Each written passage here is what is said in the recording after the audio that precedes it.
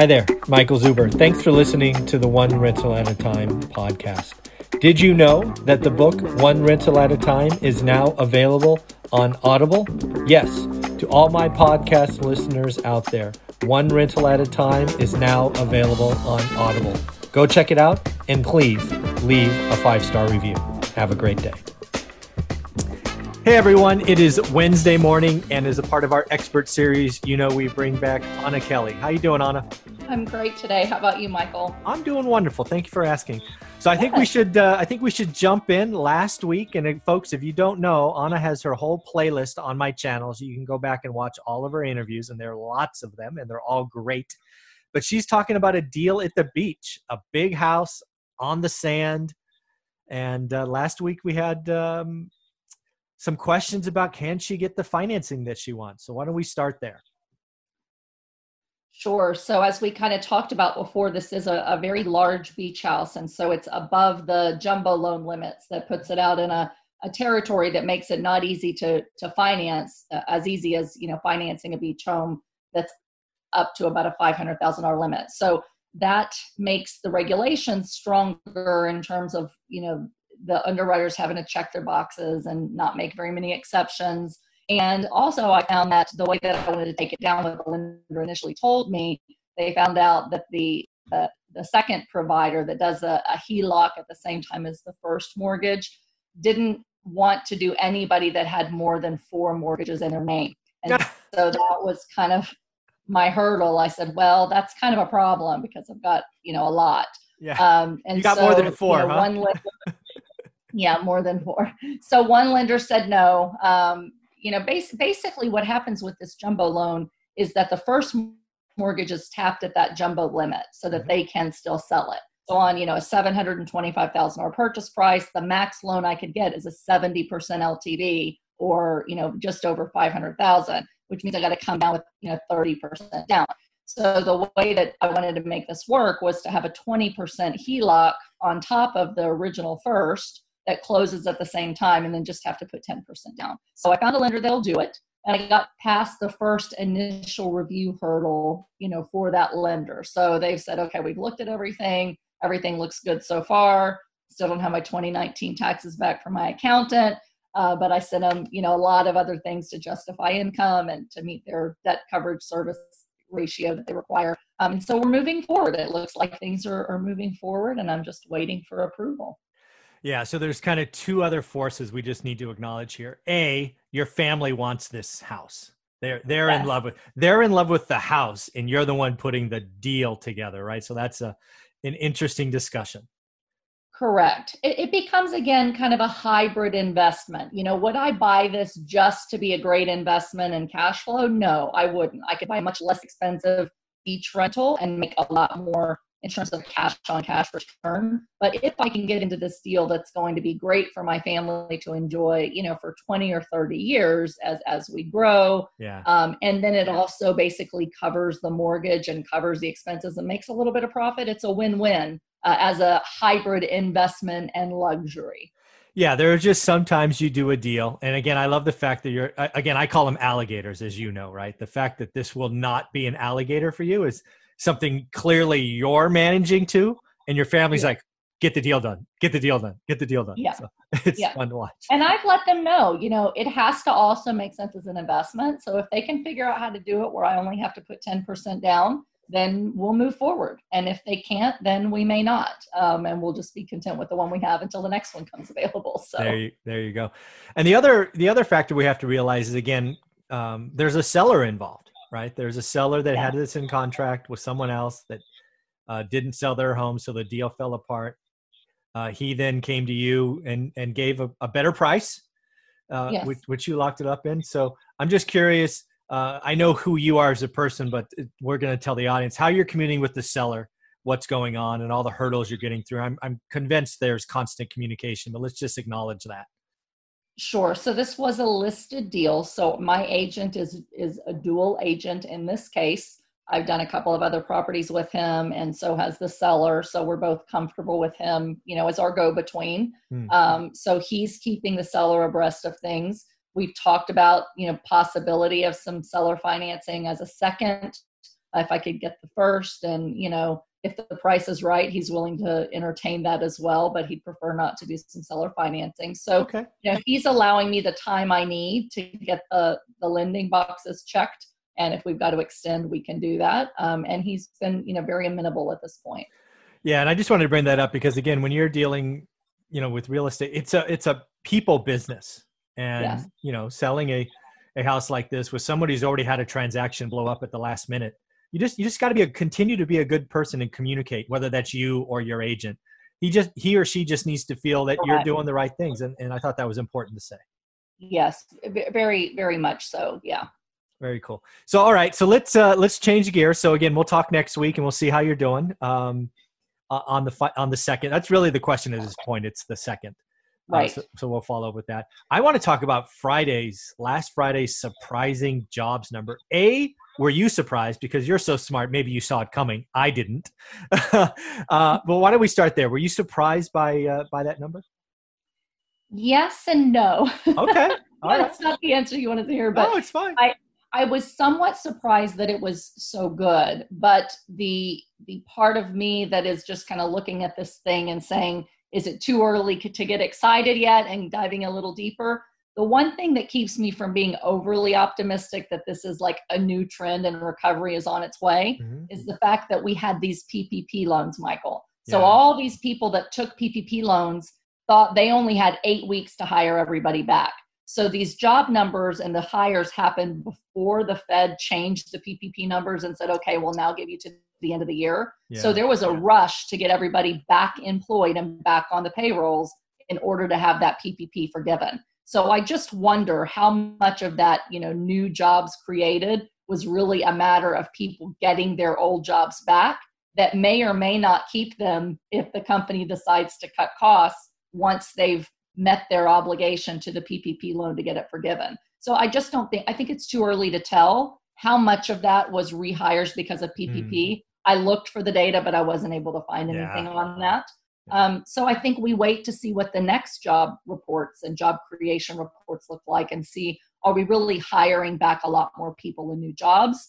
And what is the total unemployment number? And is that number going up? Yeah.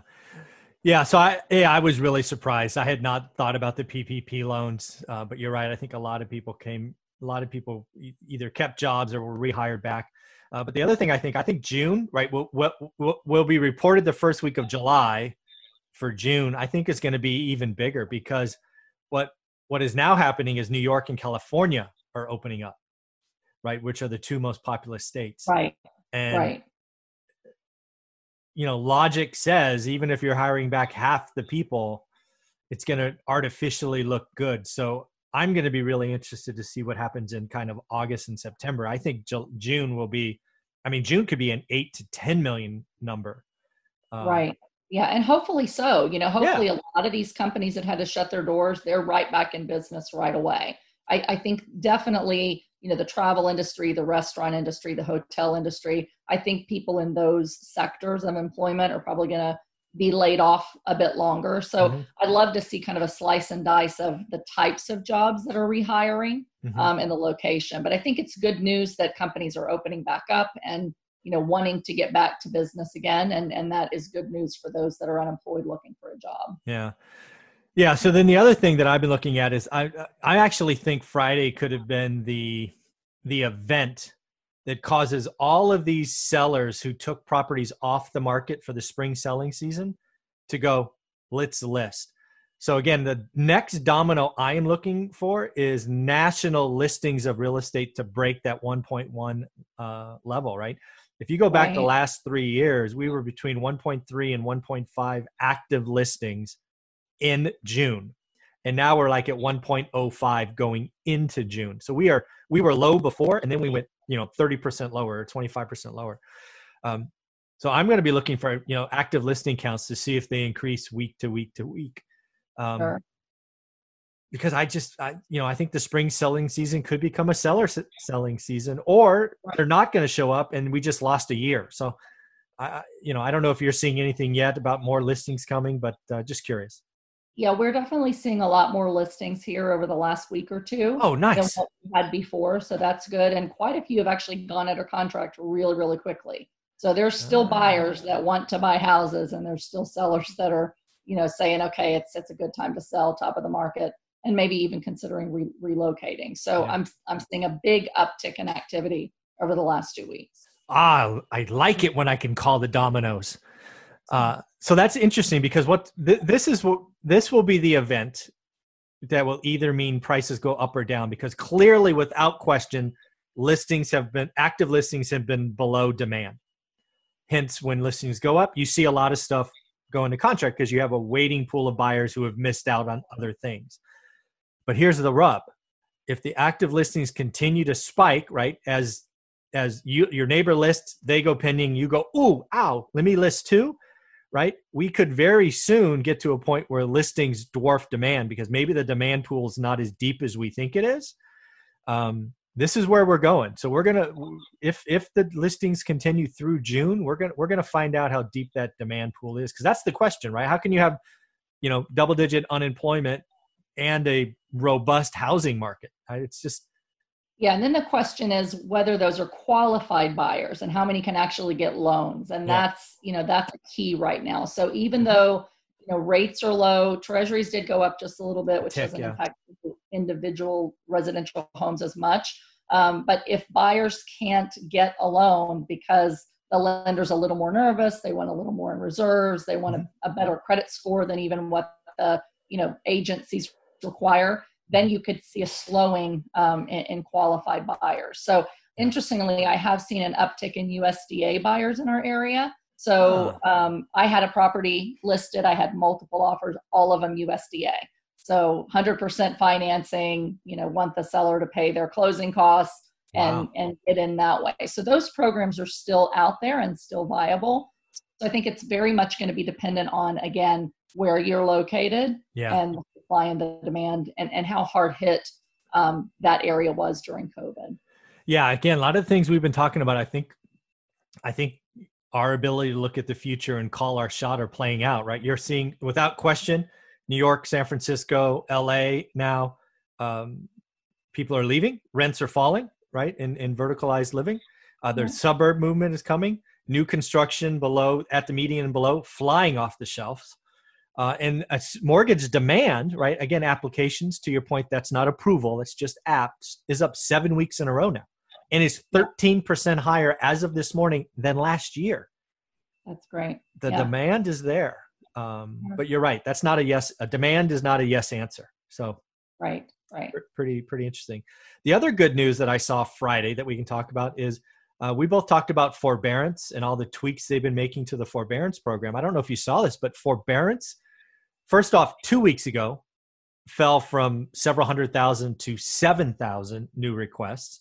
Last week went negative, meaning people are coming off of it. Yeah. So this foreclosure short sale crisis that we kind of envisioned when the original rules came out, they seem to have successfully kicked the can down the line. They've tweaked how the missing payments will be treated now as a 0% second. There will be some pain, but nothing near what could have been. Yeah, I agree. And that's why it's so hard to predict what's going to happen, because every time you think you've figured something out, it's like, the government puts in a stopgap. So again, they just continue to work to, extend the time people have to pay off PPP if you're a small business, extend the time that you have to pay off a mortgage if you had to go into forbearance. So all of those things the Fed is stepping in and doing is really trying to get in front of a collapse and keep everything propped up and keep people from going into mass foreclosure. Yeah. So I think it is pretty clear. Again, we're saying this on June 10th, right? Rules could change. But as of June 10th, I'm fairly certain that in 95% of the markets, real estate, single-family homes, prices are going to go up this year, right? Prices will go up. There will be, New York will go down, San Francisco will go down, Vegas probably will go down. Although I did an interview with a broker in Vegas, and of all things, May, prices went up. Now, transactions were 50% below, but still prices were up. It's craziness. Yeah. So I think the single family is going to be okay. Yeah, there's some reports I know in the multifamily space where we can really look and see, what regions and areas have hyper supply, Mhm. down to major metros Yeah. of housing in general that would apply to individual homes as well. But even within those major metros, you've got suburban homes, you've got in-city homes. There's such a wide variety that it's hard to get super, super granular. I Mhm. think several MSAs are in hyper supply, Oh, but no it's question. more those cities that are, already very, very dense. So I think to your point about a move to the suburbs, I think occupancy kind of dips and prices may fall a little bit in the city. And Mhm. then, people that want to move out to the suburbs, prices are going to go up. Yeah, no question. I think it's, and again, where I was going with that is I don't think, every crisis there isn't a thing that where the maximum pain is, right? The '08 Yeah, crisis was no question single family homes. The right. 2020 crisis will not be single family homes. Yeah, It's going to be commercial. Now, commercial is a big bucket, right? Because it's got right. hospitality and retail and industrial and warehouse and storage and all of that stuff. But I do think, again, in our area, multifamily, there will be some pain there. We're already seeing rent deflation in markets that you didn't think it could happen, right? Who would think rents would go down in New York? San Francisco, almost 10% in a month. Yeah, yeah. And central Pennsylvania, we held off on some rent increases during COVID, but for new listings, we're actually seeing increases in rents here right now. Fully occupied, lots of people looking for apartments again. So again, that supply and demand factor is so, so important. No matter what you invest in, you've got to be in areas where there is more demand than there is supply. And as soon as you start investing in areas where there's more supply than there is demand, there's going to be pain point in those sectors. And so again, it's the big cities that are overbuilding multifamily. Yeah. They're the ones where the multifamily are going to be hit. But in these smaller secondary markets, we're really not seeing very much of a hit. And I saw an interesting article today, Michael. I don't know if you saw it yet today, but it was posted on multifamily that had retail on the bottom. Mm. And it talked about how even though the retail spaces, small mixed use buildings were hurting, Mm. landlords were actually more profitable because the apartment rents were so consistent and still coming in, that Wow. the mixed use buildings with retail on the bottom were doing much, much better than those that were just retail, just purely commercial, office, etc. Interesting. I'm going to look at those. I actually bought one of those during the last crisis. A bank came to me where I bought a house from, and then they brought me this mixed use, which it's the only one I own. Yeah. It's a nail salon on one side, and I forget what was on the other. Both of those are shut down. We've given them free rents because we're in a financial position where we can do that. So they don't owe any rent or lease, I guess you would call it. But the upstairs units, those are still rented, right? The two bedroom, I think they're two twos. Those are rented and still coming in, and basically we're break even. We're a little negative, but again, it's because we're giving the two mixed use tenants free rent. So yeah, Right. I'm gonna look for those because there may be pain there. I'm Yeah. gonna go look for those. I'm gonna go see Yeah. if I can steal some of those. Especially if they're in a good area that's going to come back. Oh yeah, the street's awesome. It's had 10 or 15 million bucks put in right in the area since I bought, so it's increased in value. So I'm actually going to go search. I'm going to go seek that out. See, look at that. You just gave me something to go look for. That's awesome. Awesome. Yeah, I like it. I like buying stuff. But yeah, I think again, this all comes to learn your market, right? If you're in the residential space, I know it's been tough, right? Because just in the last 2 or 3 months, I've said, watch out, be careful.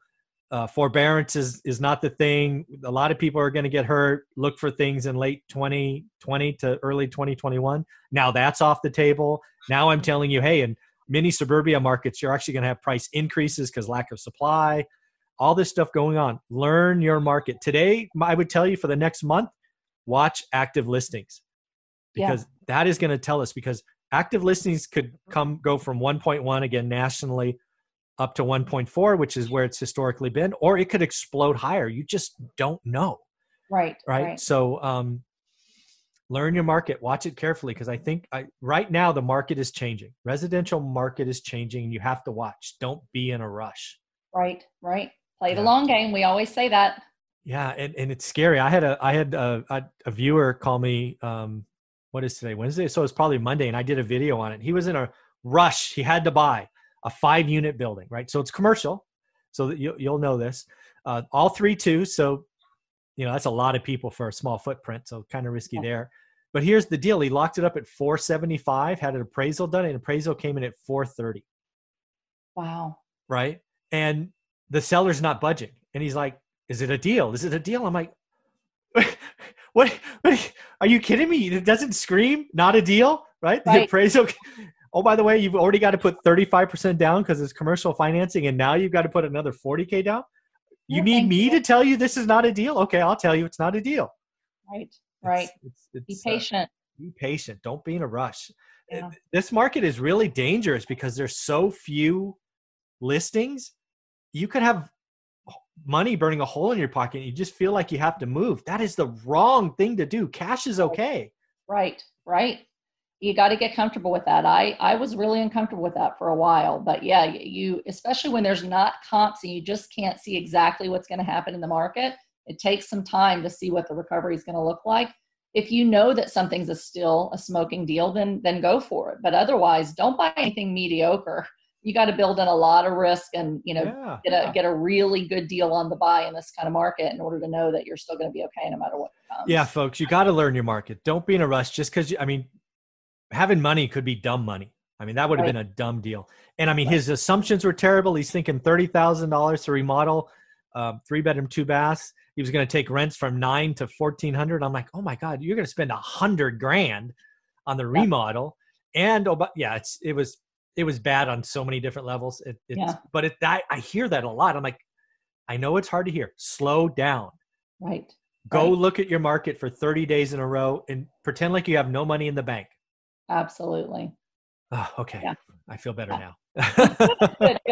That's what this show's all about. It's, teaching people to make wise decisions, buy the right kind of deals in the right kind of market, and do your homework. The long game. Yeah. Do your homework. So I saw on Facebook, you first off hurt your back. So I hope you're feeling better. Thank you. Yeah. A little bit. A little bit. Oh, you look okay. You're not stiff, but you were doing a due diligence on a deal. It looked like. Yeah, we are. We had a property that we've had under contract actually pre-COVID. It was a property coming out of a Section 8 HUD program. And because it wasn't a Section 8 HUD program, the loan documents actually said the seller had to notify all the tenants 180 days in advance of settling and selling a property. Oh, wow. So we had to put the sale on hold.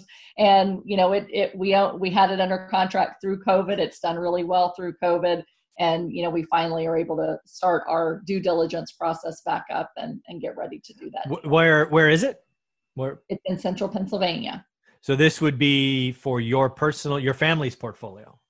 It is a joint venture deal. Okay. Got it. Very, very cool.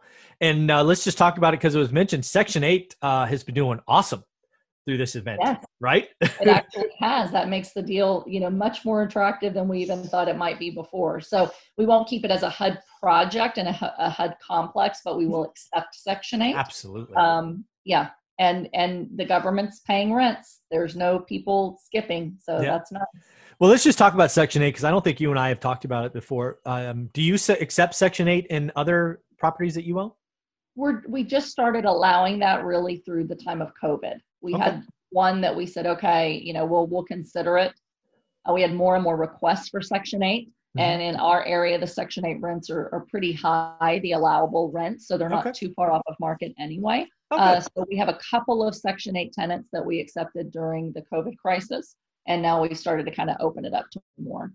Yeah, I actually enjoy the Section 8 program, sort of where I came from. So I'm comfortable with that as a child, right? That was around us. Yes. We didn't have anything. So I've been accepting it all along. I think it'll be close. I think about 35%, maybe 38 are Section 8 tenants across my entire portfolio. Wow. And I obviously like the program.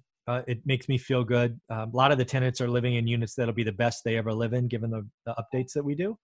But the other thing I like, because I'm so far away from my property, is I love the yearly check-ins. That does, frankly, annoy other landlords because you get a long list of little things. Oh, the carpet's peeling up. There's a single tile cracked here or there, right? But I like that because I consider it checking the checker, right? I already pay a property manager monthly. And I actually use those Section 8 reports to go, hey, you're not doing your job over here. What's going on, right?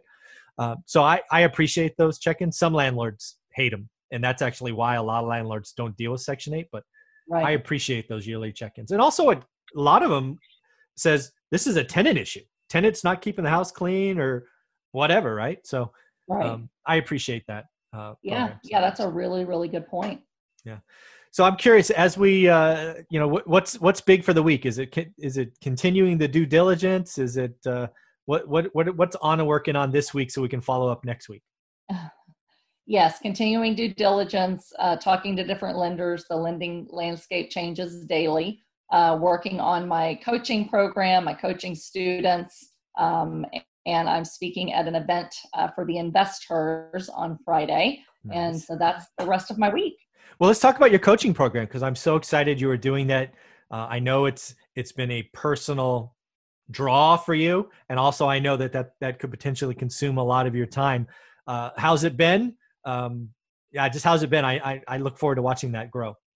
Very, very good. So our first course live webinar is Thursday of this week, and our live coaching calls start next week. So we've got a really good group, about 16 people. Nice. And we'll be, plugging away and helping them to figure out what their goals are and how to, take down the right types of deals to help them to reach that financial freedom number. Very, very cool. So where can people find out more about it? Info@reimom.com is my email. So you could email me there. My website is reimom.com. I will put that in the show notes. I'm just taking a quick note. reimom.com. That's right. Very, very cool. Well, Anna, thank you very much for giving us your time every Wednesday. It's greatly appreciated. Good luck on getting that second. I look forward to a Facebook update or our conversation next week with we're doing it. Awesome. Thank you so much. Yep. All right. Have a great day. Bye-bye. Bye-bye.